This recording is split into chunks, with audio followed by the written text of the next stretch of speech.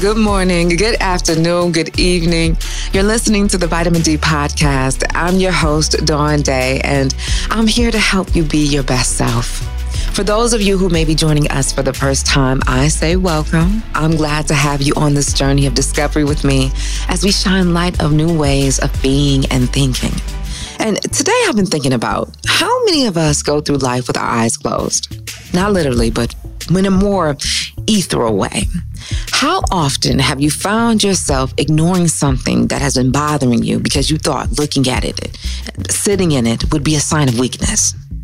I know I have. I think it's human to not want to seem like you're wrong or like something's wrong. We all want to be perfect at some point in our lives, but what we need to understand is that while perfection isn't possible, becoming better requires that we not ignore what's happening to and within us. That's why I'm talking to life coach and author Purvis Taylor, who is joining us to talk about his new book, Surthrival Mode. Young men across America are going through a crisis and have been for decades.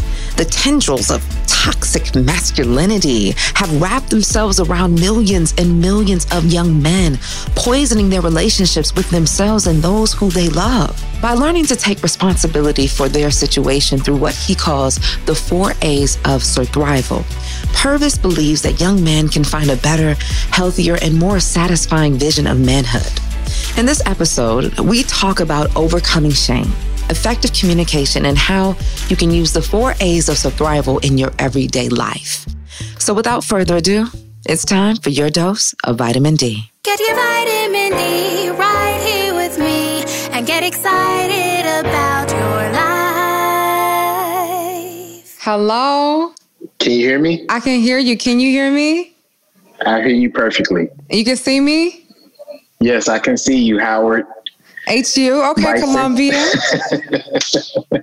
No, I have a ton of friends that went to Howard, so. Okay. So you know the love is there. Yes. I'm just trying to understand how come you didn't make the decision to go to Howard, Purvis. Well, you know, what happened was I ended up getting a full scholarship to University of Miami. And at the time, Will Smith had that song out, Miami. And that was like the deciding factor. I was like, I gotta go to Miami.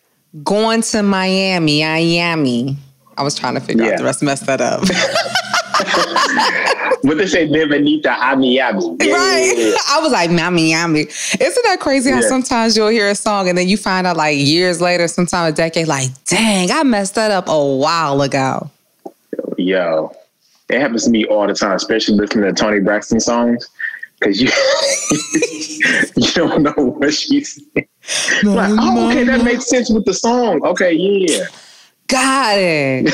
Purvis Taylor is here on the Vitamin D Podcast. Oh, good afternoon, good evening, good morning, wherever you are. How you doing? Yo, I'm amazing. I love your energy. Shout out to you. Thank you. I'm a reflection of you. I'm so excited about this conversation. Same here. And just reading over, you're an author of an amazing, I don't know if it's appropriate to call it a self-help book, a self-help guide, or just a transparency. I don't know what, but it's called Surthrival Mode. Yes, and you making me feel all warm inside. Because when you have people in your presence that shed a light on a situation where we're so used to being in the dark about, that affects the unit and the foundation of the development of a human being that is going to ripple down to affect someone else. Absolutely. Hey, that's something to get excited about.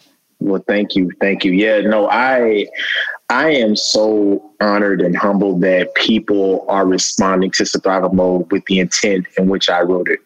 You know what I mean?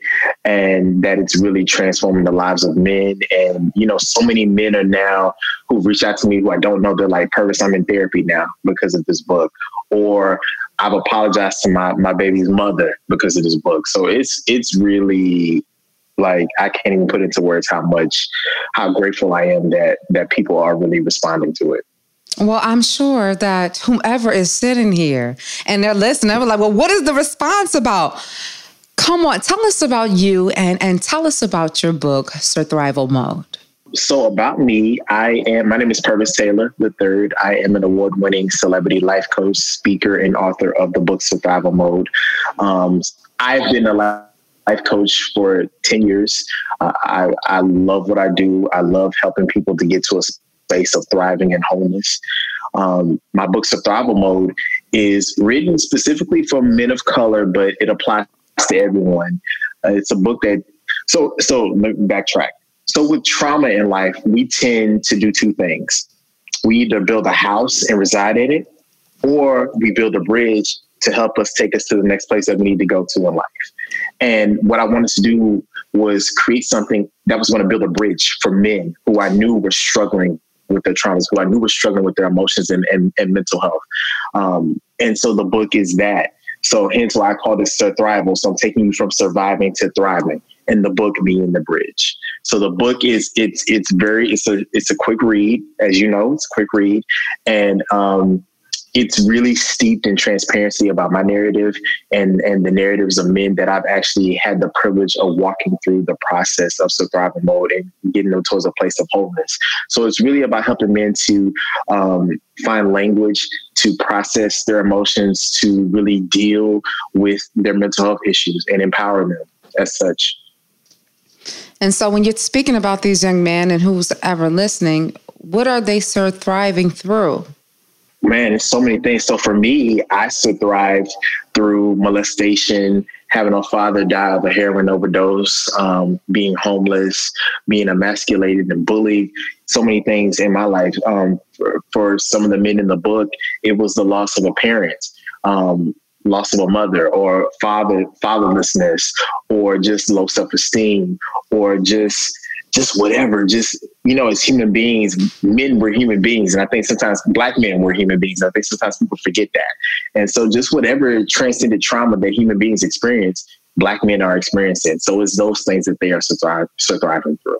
And I like how you said that because, just growing up in an African-American household and, if there's not one disparity of a man not being there, and then, like you said, a man not able to be a human, a feeling having to take care of everything. You cannot express emotion because it's weak. And then also this whole thing that there's a sense of shame and whether, like how you said, whether it's the death of a parent, whether there's somebody that is homeless, whether it's molestation, whether it's hoarding, it's a thing where we don't let other people in our home. Yeah. And I thought it was so magical. And before I jump too far ahead, what I love about this book is that we're talking about wounds that took place, right? Yes. And in order for a wound to heal, you have to air it out. Yeah. Yeah. And I think that's really the most powerful part of it. I always say to my clients that only what you confess can be healed. And so one of the things, the reason why I shared my narrative is because I wanted brothers to know that they're not alone and that I'm not better than them. I haven't arrived. I just may have a little bit more tools in my toolbox than they do. And I want them to have the tools that I have in my toolbox. So it's really, and really teaching them, I say in the book, so I have 4 A's, the 4 A's of Survival Mode, and they are acknowledgement, acceptance, articulation, and alchemy. And what you're talking about, the airing out part, that's the acknowledgement. And, I always say that Alcoholics Anonymous is so successful because every single meeting that they have, they say, my name is Purvis and I'm an alcoholic. So there's a power in airing out. There's a power in addressing. There's a power in acknowledgement. And that's the beginning of any breakthrough. And it's so interesting. Look, wait, why am I getting so excited? Let me calm down. I'm about to jump through this screen. And the thing that's so interesting, and I think that when we talk about the healing process, and like you said, airing it out, is that for that breakthrough, sometimes you got to break in order to get through. And that means sometimes you got to go through those pieces to put together your picture, your mosaic, where it's uniquely filled with so many colors that isn't depicted on what your view is. So as we talk about one of the first A's and we talk about acknowledgement, tell me what life was like growing up for you. Man, I always say I had like this interesting dichotomy because I had like parents that were so supportive and really, empowered me every day and told me that I was amazing and I was destined for great things. They were right. However, at school, I was called punk, faggot, sissy. I was called all types of names. I was emasculated. I was told that, women would never find me attractive or I was just, it was just interesting. And so my trauma response to everything was that I achieved. So like I made straight A's. I was in the honors and gifted program, but inside I literally would cry every night thinking about all the things that people would say about me and questioning if it was true or not. And also then added the layer of being actually molested and feeling like your manhood is taken from you and feeling emasculated in that way. And really not really having an outlet to talk about it. It was definitely stifling. And I look back sometimes and wonder, like, how did I make it through that? Because I didn't have anybody who I felt safe around to really just even share about it because people couldn't identify. And I think it's interesting that you say that because it's one of those things where people don't talk about. And it's like, it's in the room. Yeah. Clearly, just like anything it attracts, you start to surround yourself and it's thinking about the healing process. So who molested you and what was that? How old were you when this process began? I was 7 and it was a friend of the family. And it was, and to qualify, it wasn't a continual thing. It was a one-time thing, but it was one time was all this needed to throw you off. But yeah, no, I was 7 years old. And then I think the added layer of people calling you names kind of exacerbated it. That carried with me through high school. Did you tell your family about this? Like, what was that like? Like, this happened. How did you know that it was wrong? I knew when it was happening that it was wrong. But I didn't say anything till my father died. Like, I suppressed that when I was 24. So when my father died, that's when I remembered everything that was happening. So I was an adult at that time. So I wanted to make sure that I worked through it before I told my family what was happening, what had happened. I think it's interesting that sometimes men, and I feel like that, or even women, find shame when they are victim to sexual molestation, is that Absolutely. You start to question who you are and whom you're attracted to. Mm-hmm. In the course of that, because again, this conversation is more so to talk to anybody who is feeling this. Like there's ways, and I feel like even 2020 this year, I don't think it's by mistake that your book is about this and just things that are circulating. And it's getting the vision and seeing what it is and what it is not. And I didn't say this before, but one thing about vitamin D, it's all about shedding light. That energy that you felt, I want that exude. And I got to understand that even in my healing. So in this whole process, we're shedding the light on the good, the bad, and the different. It's going to be uncomfortable. I know I've put myself into that. So I wonder, was there ever a situation where after you got to the process that you acknowledged it? And now the process and when your father passed away, that's another A. I don't know if that moves to articulation, but what I'm wondering is that what was the impact that it had on you about whether or not it was questioning who you were? Did you find yourself attracted to men? Did you feel dirty when a man was around you? Were there uncomfortable situations in the locker room?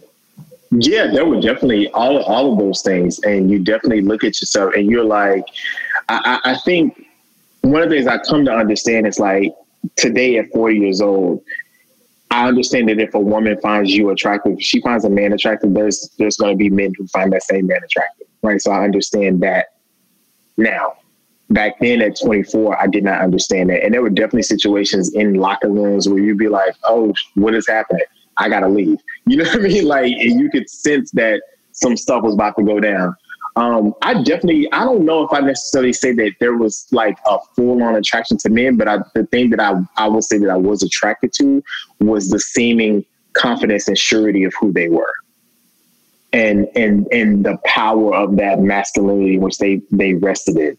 That was what I was attracted to more so than, I guess, I want to be with this guy. I never felt that, but I definitely felt this like they had something that I didn't have, if that makes sense. From my knowing, and that's why I said this conversation, from my knowing of who I am, Dawn, to this age, because like you said, sometimes we can bury things. Yeah. From my knowing, I've never been sexually molested. But like my sister has worked in this field for so many years, and she talks about how, you can bury certain traumas. and Absolutely. how things can trigger things. You don't know why you're acting, you're doing what it is that you're doing. And it's like if somebody had talked about it, whether just, sweeping it under the rug like in which you discussed, or something that you looked at as a shame, it's like, wait, you're a child. One, why are you having these conversations? Two, why are you feeling these things? Not maybe in some instances where it's wrong, but the more important question I always wonder is why. And so when you say like, hey, they had something that you did not have, well, in my ignorant opinion, and I use that lack of knowledge, I would think so because something was taken from you. Right. And then also on the other side, not necessarily. You know what I mean? Like I had some things, I recognize this, and I say this to all of my clients, that no one is born ill-equipped, they're just born ill-informed. I just wasn't informed of the things that I had inside of me. Like I have the gift of transparency. I have the gift of being resilient. I have the gift of being vulnerable. I have the gift of being comfortable in my skin, no matter what you think about me. You know what I mean? Like those are the things that I possessed during that time, but I didn't know that I had it. Wow. And it was through the process of me going through those stages of survival mode, unconsciously, but consciously, and recognizing that I did have it. And I think like how you said, it's like, sometimes you're in a room and you don't even know that the lights are off until they're on. And you can't tell me that I'm not seeing because I'm telling you what I can see. And so that's what I want us to do with Survival Mode today.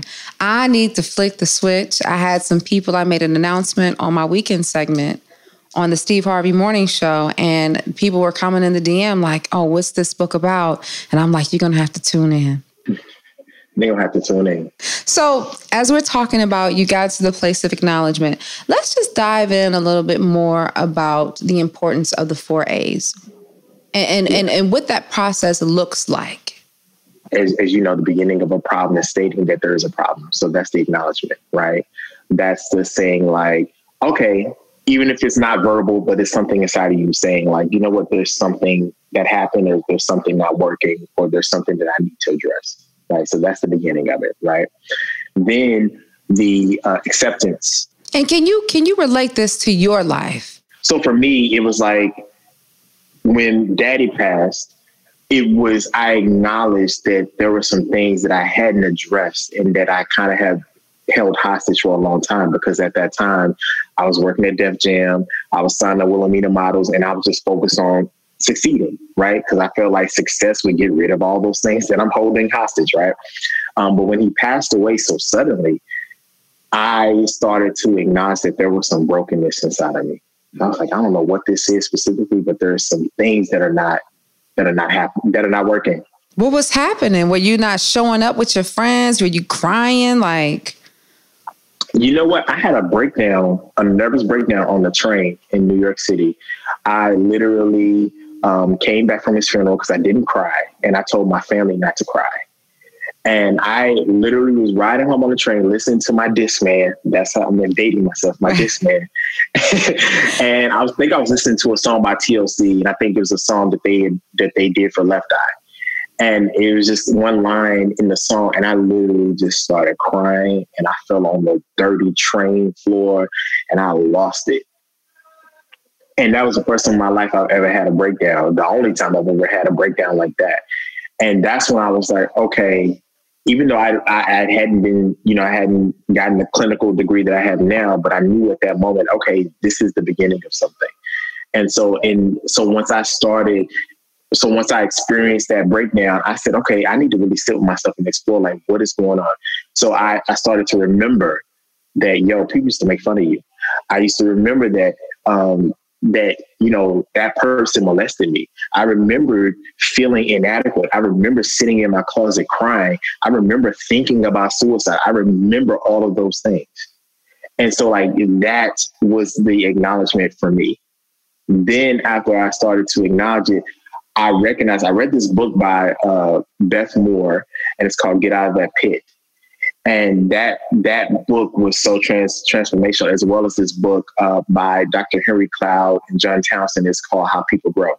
And one of the things they talked about was, what I developed to be only what you confess can be healed. And so after I went to that, after I acknowledged, I went to this place of acceptance, which was really, really hard for me, because acceptance almost in some ways can feel like you're condoning what happened. Oh, but no. Huh? No, I said, oh, because I'm like, tell me more. We got to go. Underline, highlight, bookmark, pin it. So acceptance can feel like you're condoning, but it's just saying that you're receiving that it happened. The last stage of grief is acceptance, right? This person is gone. This thing happened. I have to accept this. I have to receive that this happened. I didn't want it to happen. I don't agree with it, but it happened.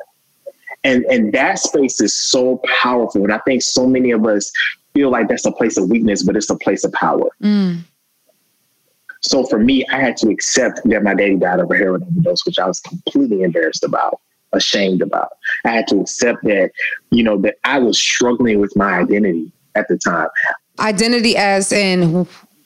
As just in every aspect, man, sexuality, everything.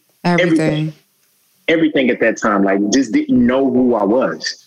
I had to accept, like, just everything, that my career wasn't going the way I wanted to go. Like, everything in my life just was not what I wanted it to be at that time. So I had to accept that.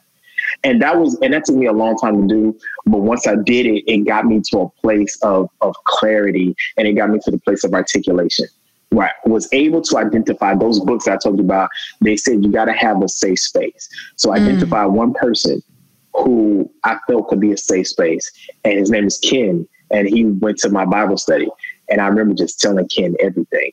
How old are you? What's from the point of your father? So this is like 27, 28. Okay. So right after, like, a couple months or whatever after your dad. Yeah.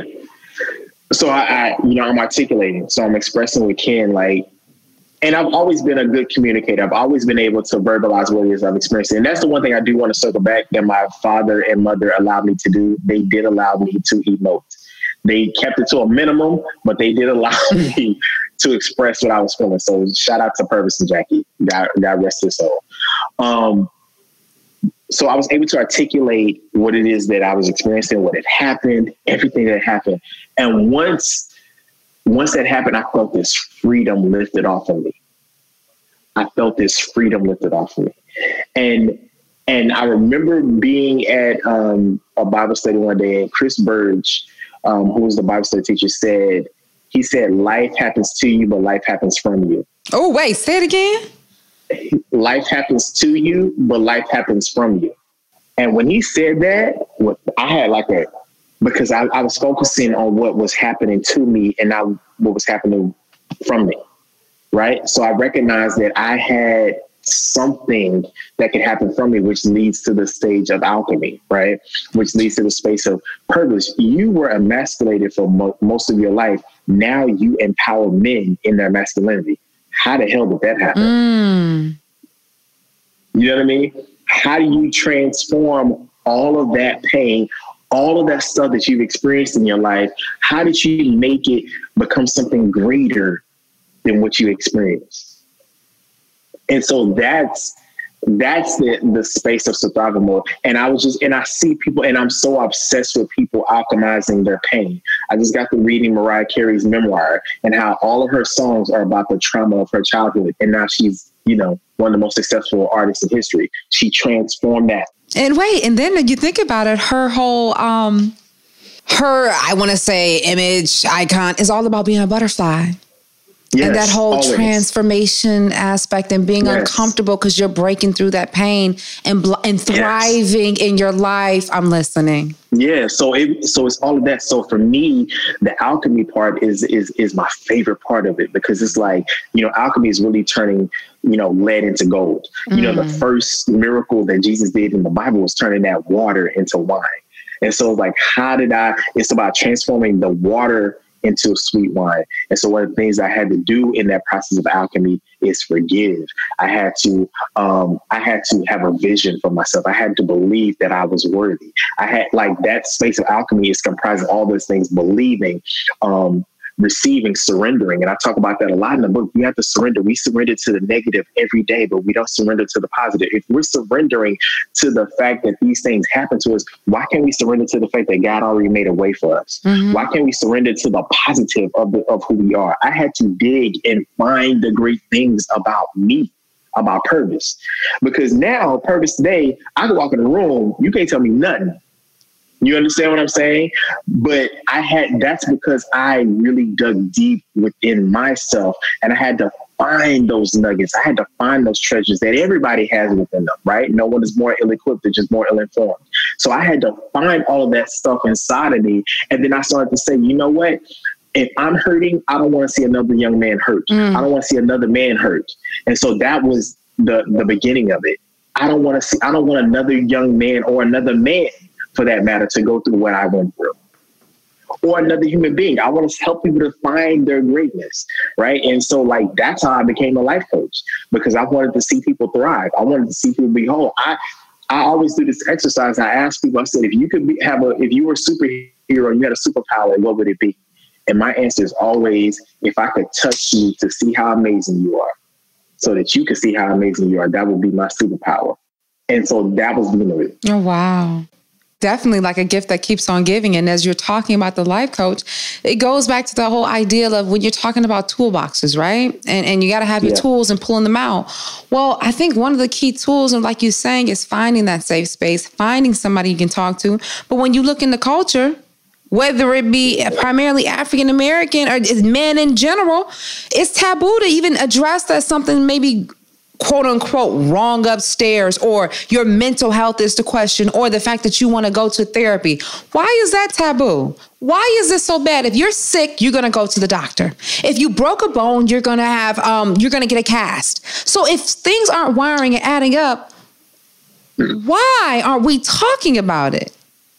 Well, you know what it is. I think for a lot of us, we've never seen wholeness in our communities. We've never seen a whole person. We've never seen somebody thrive emotionally and mentally as well as financially, right? We've seen the financial aspect, but we haven't seen the human being aspect. And I'm not saying that doesn't exist, but I think the challenge of that is that for us, I think to your point that you so eloquently stated, we equate mental health with brokenness or something's wrong, as opposed to wellness and maintenance. Come on. And I think that's the fine line right there. No, it's about maintenance. You go to the doctor for a checkup. You go get your car for a tune-up. Why are you not doing the same thing for your mental, right? And mental health is everything. I've coached people, I've worked with celebrities who've had millions of dollars, right? And they've said to me, Purvis, I would give you all the money I have to have the peace that you have right now. Oh, wow. And so the point is, the money ain't it. It's the peace and the self-reconciliation. It's the self-grace. That's really what it's about. And so, like, I think for us, we need to have an understanding that it's not just about getting a bag. It's about getting peace. It's about reconciling those issues and accepting and letting go and forgiving and being a vessel to help others change. That's what use me. Yes. Come on. And understanding if your sole purpose, just as if, I think one of the principles when you talk about being a vessel, one of my favorite flowers are sunflower. And I love sunflowers. Yes. That makes me so, okay. And you notice their sole purpose. Like one of the things they're known for is to help fertilizing something else. And we talk about life coming from us in whichever form, it is to reproduce, whether that be joy, whether that be a life, whether that be a creation of a building, whether that's to exercise the peace. Well, guess what? The machine has to be working properly. And I think oftentimes we forget to do, like you said, that tune in and that check in with the machine.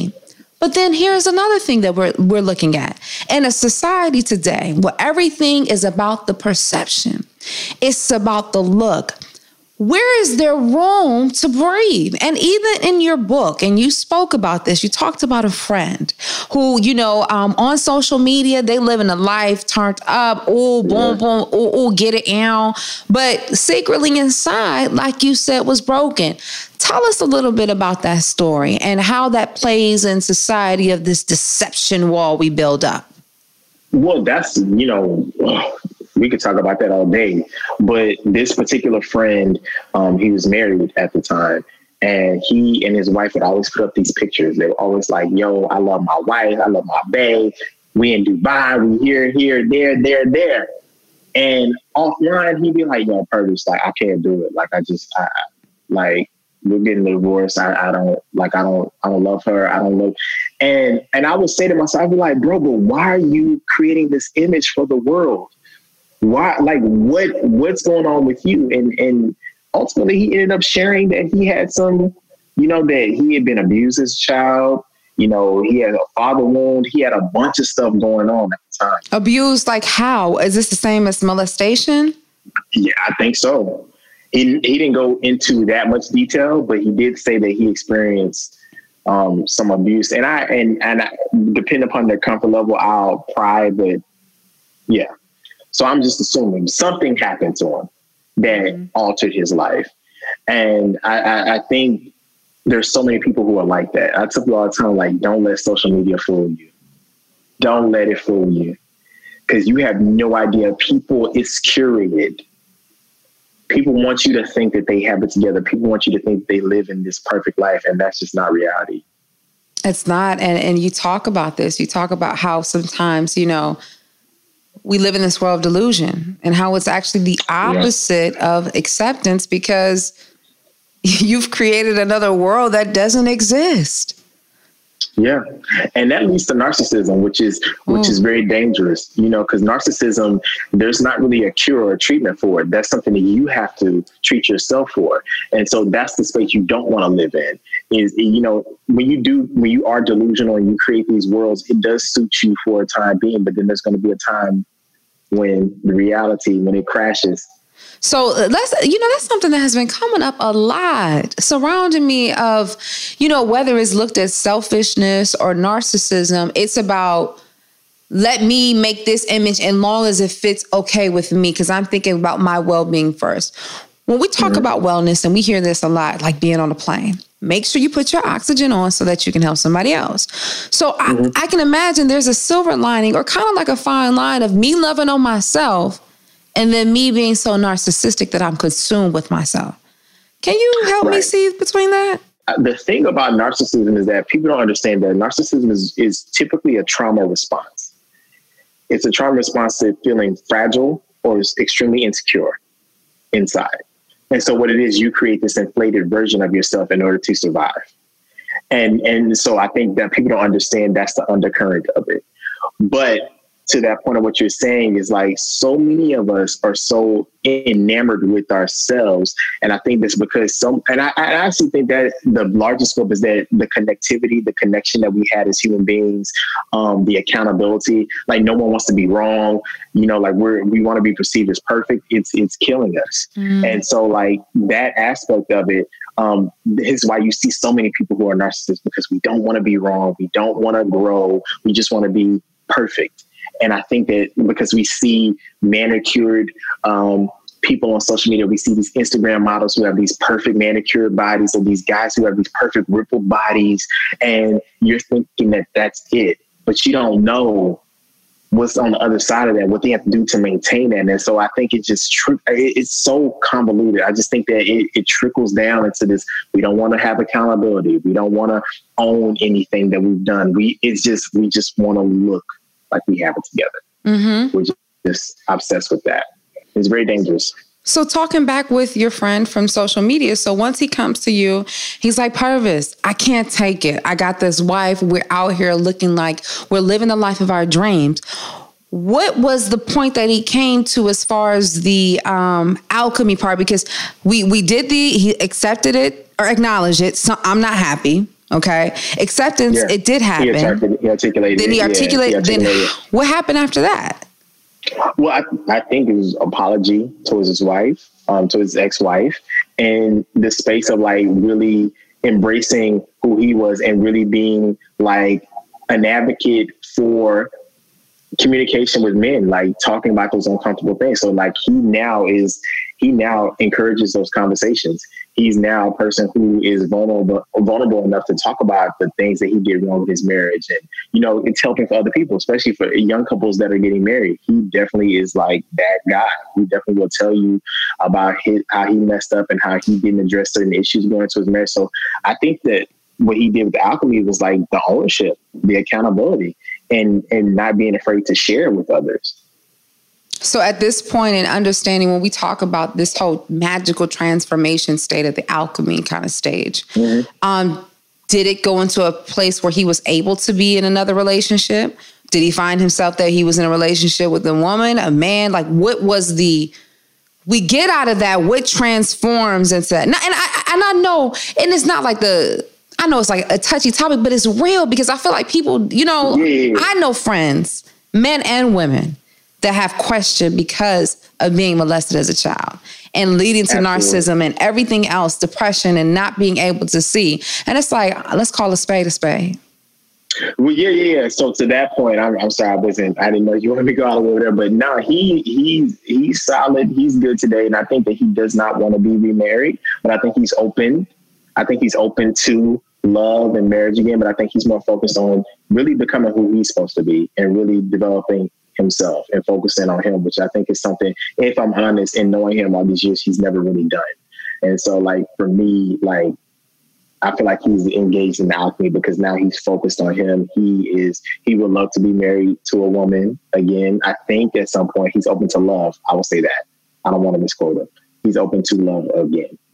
Right. And I think that's so beautiful too, just, you know, talking about the alchemy process, because it reminds me, like you talked about on social media, we try to come up with this perception of it's beautiful and not really knowing what it took to get there.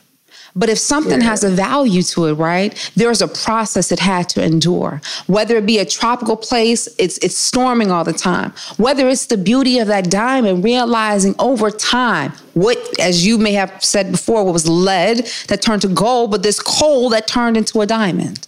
And I always say what allows a diamond to shine are the multitudes of cuts that have been placed within it. When you can walk up and say depression, molestation, insecurity, failed job, failed promotion, and step into the light and say, you see me? I made it. And I love what you said, because you said, even as you're talking about thriving, and what you want people to realize is that the becoming, that you said, I'm consistently becoming. It reminded me of Michelle Obama, but it reminds me to your story, because what I did understand that you said you had the breakdown, right? But how did you know? I think you said your friend's name was Ken. How did you know that you could be vulnerable? How did you know that that was a possibility? Well, I'll tell you like this. For me, being a person who is emotional and recognizing that I am an emotional man, right? And I embrace it and I own it and I love it, actually. But what the mind can handle, it imposes on the body. And at that point, what the mind can't handle, it imposes on the body. I was literally getting sick. My hair was falling out. I had hives. I was shaking. I had a twitch. I didn't like that experience. My mama always said, when you want to get off a roller coaster, you will get off. And so that was a moment for me. I was like, I don't care what it looks like. I don't care what anybody says. Like, having that anxiety in your body, and literally when I probably should have been taking meds for it, having that level of anxiety, I was like, nah, if I'm listening to what Beth Moore and these doctors are saying, if I confess, there's a power, there's a release in it, I'm willing to run the risk of looking crazy. So for me, I wasn't afraid to look crazy. Because you have to save your life. I'm not here trying to save my life. I love that, because I think that when we talk about society and today and how it is about putting everything on blast, you got to realize you got to protect your boundaries. Yeah. And you got to know your space, your capacity, and even understanding that space. How much are you holding and how much are you necessarily carrying that is unnecessary? Because I feel like the more we put on, the more it is that we try to control. And one of the things that it just, even as I'm looking at you and even as you're explaining, you're like, I was going through this. I was like, no, your body relaxed. There was, you exhaled with your voice. It's that whole thing of letting go, because I feel like when we're holding on to stress, and like what I talk about in Vitamin D is similar to what Erykah Badu talked about, even with her old track that was a hit, Bag Lady. It is going to break your back. It will slow you down. And like you said, keep playing if you want to. You will be shut down on the get down. Yeah, absolutely. And listen, I'm 40. I don't look 40, and I'm thankful for that. Right, because I wouldn't have known that. When you said that, was like, okay, skincare. I'm 40 years old, and I have a youthfulness to me, and I think that's number one, God's gift for all the years of the stuff I've been through, but also too, because I literally incorporate, I try not to carry stuff. I try not to suppress anything. I try to really release stuff as soon as possible, because I know the benefits of it. And also I know when somebody hasn't done that. And I have to tell you this, like, one of the most beautiful things that you could ever witness is seeing a grown man be so vulnerable and so fragile to say, like, you know what, Purpose, I've been in pain. I've experienced this. And now I feel so much free after I've been sharing it with my wife and sharing it with my therapist. And you can just see the calm on them, something that they probably never experienced in their life. It is one of the most beautiful things you will ever see. Peace be still. Yes. Yes. Peace be still. And I love that, because I think it's survival mode. And immediately before anything, I was thinking of survival. And I was thinking, I was like, okay, how is this possible? Because I remember something that one of the things that I've always dealt with is my weight. And I remember watching the Biggest Loser episode, and someone was like, I'm tired of surviving. I just want to live. But I think what makes it so beautiful, even with your title, is like what you said earlier on about it being a bridge. And sometimes it's things that's what is not necessarily going over to escape, but it's just the means of a connection from one side to the next. And not ignoring what the pieces, what the steps were to get from one side to the next. Because we glorify the beauty of the ending result. We glorify the beauty of having that dollar bill without witnessing what happened to that tree and how that ink permeated and how it was pressed and put in the heat. But we just see the value, whether it be that, a diamond, or home, or what have you. I love that. And so like I said before, thank you definitely with that. But when we talk about these young men, right, and we talk about the whole ideal of tackling the mental health, if somebody is listening, what is the first step to even seeking out some mental support? Oh man, I mean, thankfully now there are spaces like therapyforblackmen.org they have listings of therapists, life coaches, mental health advocates that specialize in working with young men of color or men of color. So I think that the great thing I think about 2020 today is that I think there are a lot of spaces in which we are now comfortable talking about mental health. And so I think the first step is finding somebody who you identify as a safe space. I speak at universities and organizations and teach them how to develop a mental wellness action plan. And I think one of the first things in that mental wellness action plan is identifying who are the safe spaces. Who do you feel comfortable with? Who do you feel like they can hold and handle what it is you have to say? Because that's the first step, is getting a person into a space of sharing. Right? Because that's what it is. It's not telling your business, it's sharing. And that's the first step, is really identifying those people or that person who you feel is a safe space, who can handle and shoulder what it is that you're sharing. And so how do you show these young men that it doesn't make you not masculine? Well, one of the first things I do is I tell my business. I tell them out the gate, this is what I'm going through. This is what I've experienced. These are the vulnerable spaces in my life. This is what I've endured.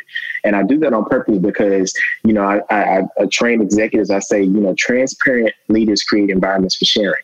So once I'm in there being transparent, I make it safe and okay for others to share. And so that's what it is. I definitely, that's my gift. I have no problem telling my business.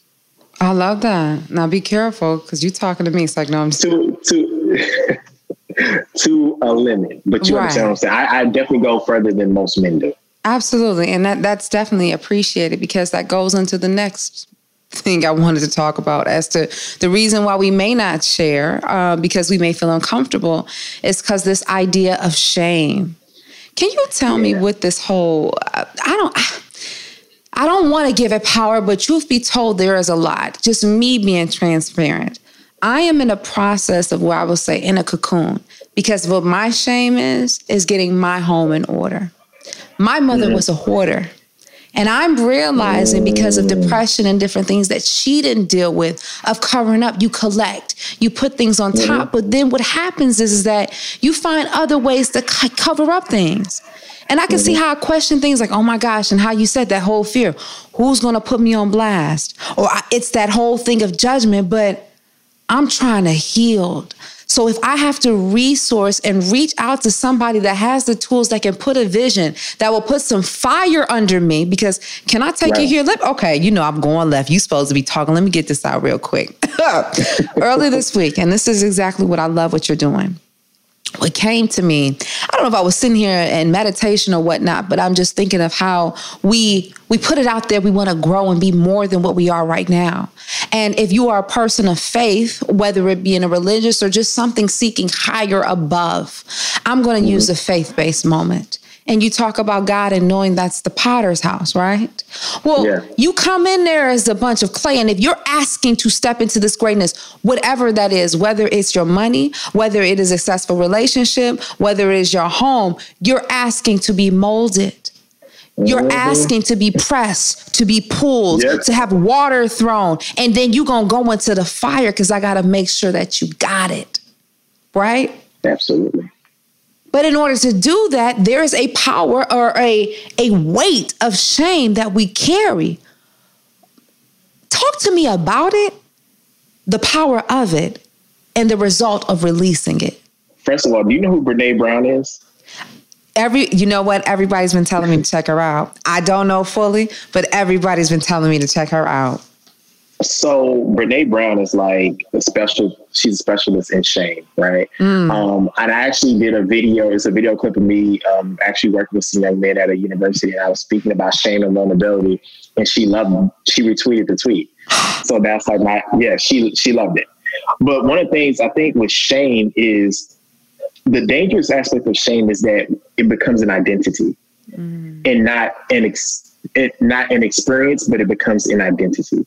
And I think that's the danger of it, is that unconsciously and subconsciously, we are taking on whatever it is that we're experiencing as who we are, and not something that we are experiencing. And that's the distinction. You have to be able to say, like, this is not who I am, and I will not allow this to become my identity. I will not embody this, because this is not me. This is an experience. This is something that I'm working through, but I'm not taking that on as an identity. And that's one of the biggest things that I had to do, was say, like, you know what, Purvis? There's nothing to be shamed about. You was molested. This and this and that happened to you, but that ain't who you are. That was never who you are. I had to have that come to Jesus moment. I'd be like, yo, that's not who you are, bro. So I had to I had to stop embodying myself in that and looking at it and putting it off to where it needed to be. So I think the biggest challenge is understanding that that's not your identity. That's the biggest part of shame, is that we embody it. That's the thing. It's like, what's that movie, The Body Snatchers? It's like shame comes and snatches our body up, and now we're ashamed. Right. You can't do that. You can't embody it. Can't do that. Another thing that you did talk about is that, even in this process, while, some may say it's like a weakness to come forth and to say what different things that happen to you, but there is a sense of bravery, because it's like, Absolutely. While it is a lot of bravery, there's a penalty for that. And you talked about that a little bit in your book. Can you tell us more? Yeah. I mean, there's penalty, like, your family, your family may be like, why are you telling that? Why you embarrassing us? Why you not keeping, family business? There's also perception in how people perceive you. Like, there may be, in me saying like, yo, I've been molested. There are definitely women who just like, I don't want to deal with that. I don't want to deal with no man who's been molested. You know what I mean? And there could be like People can use it as weaknesses against you. There's so many penalties that can be used against you when you are vulnerable. And I always want to make sure that I lay that out. But I also want to show the strengths of it. Like I sleep well at night. Hello, somebody. You know what I mean? Like I sleep well at night. I have, on a good day, I'm literally levitating. You understand what I'm saying? Like I don't walk around with a heaviness or a weightiness to me.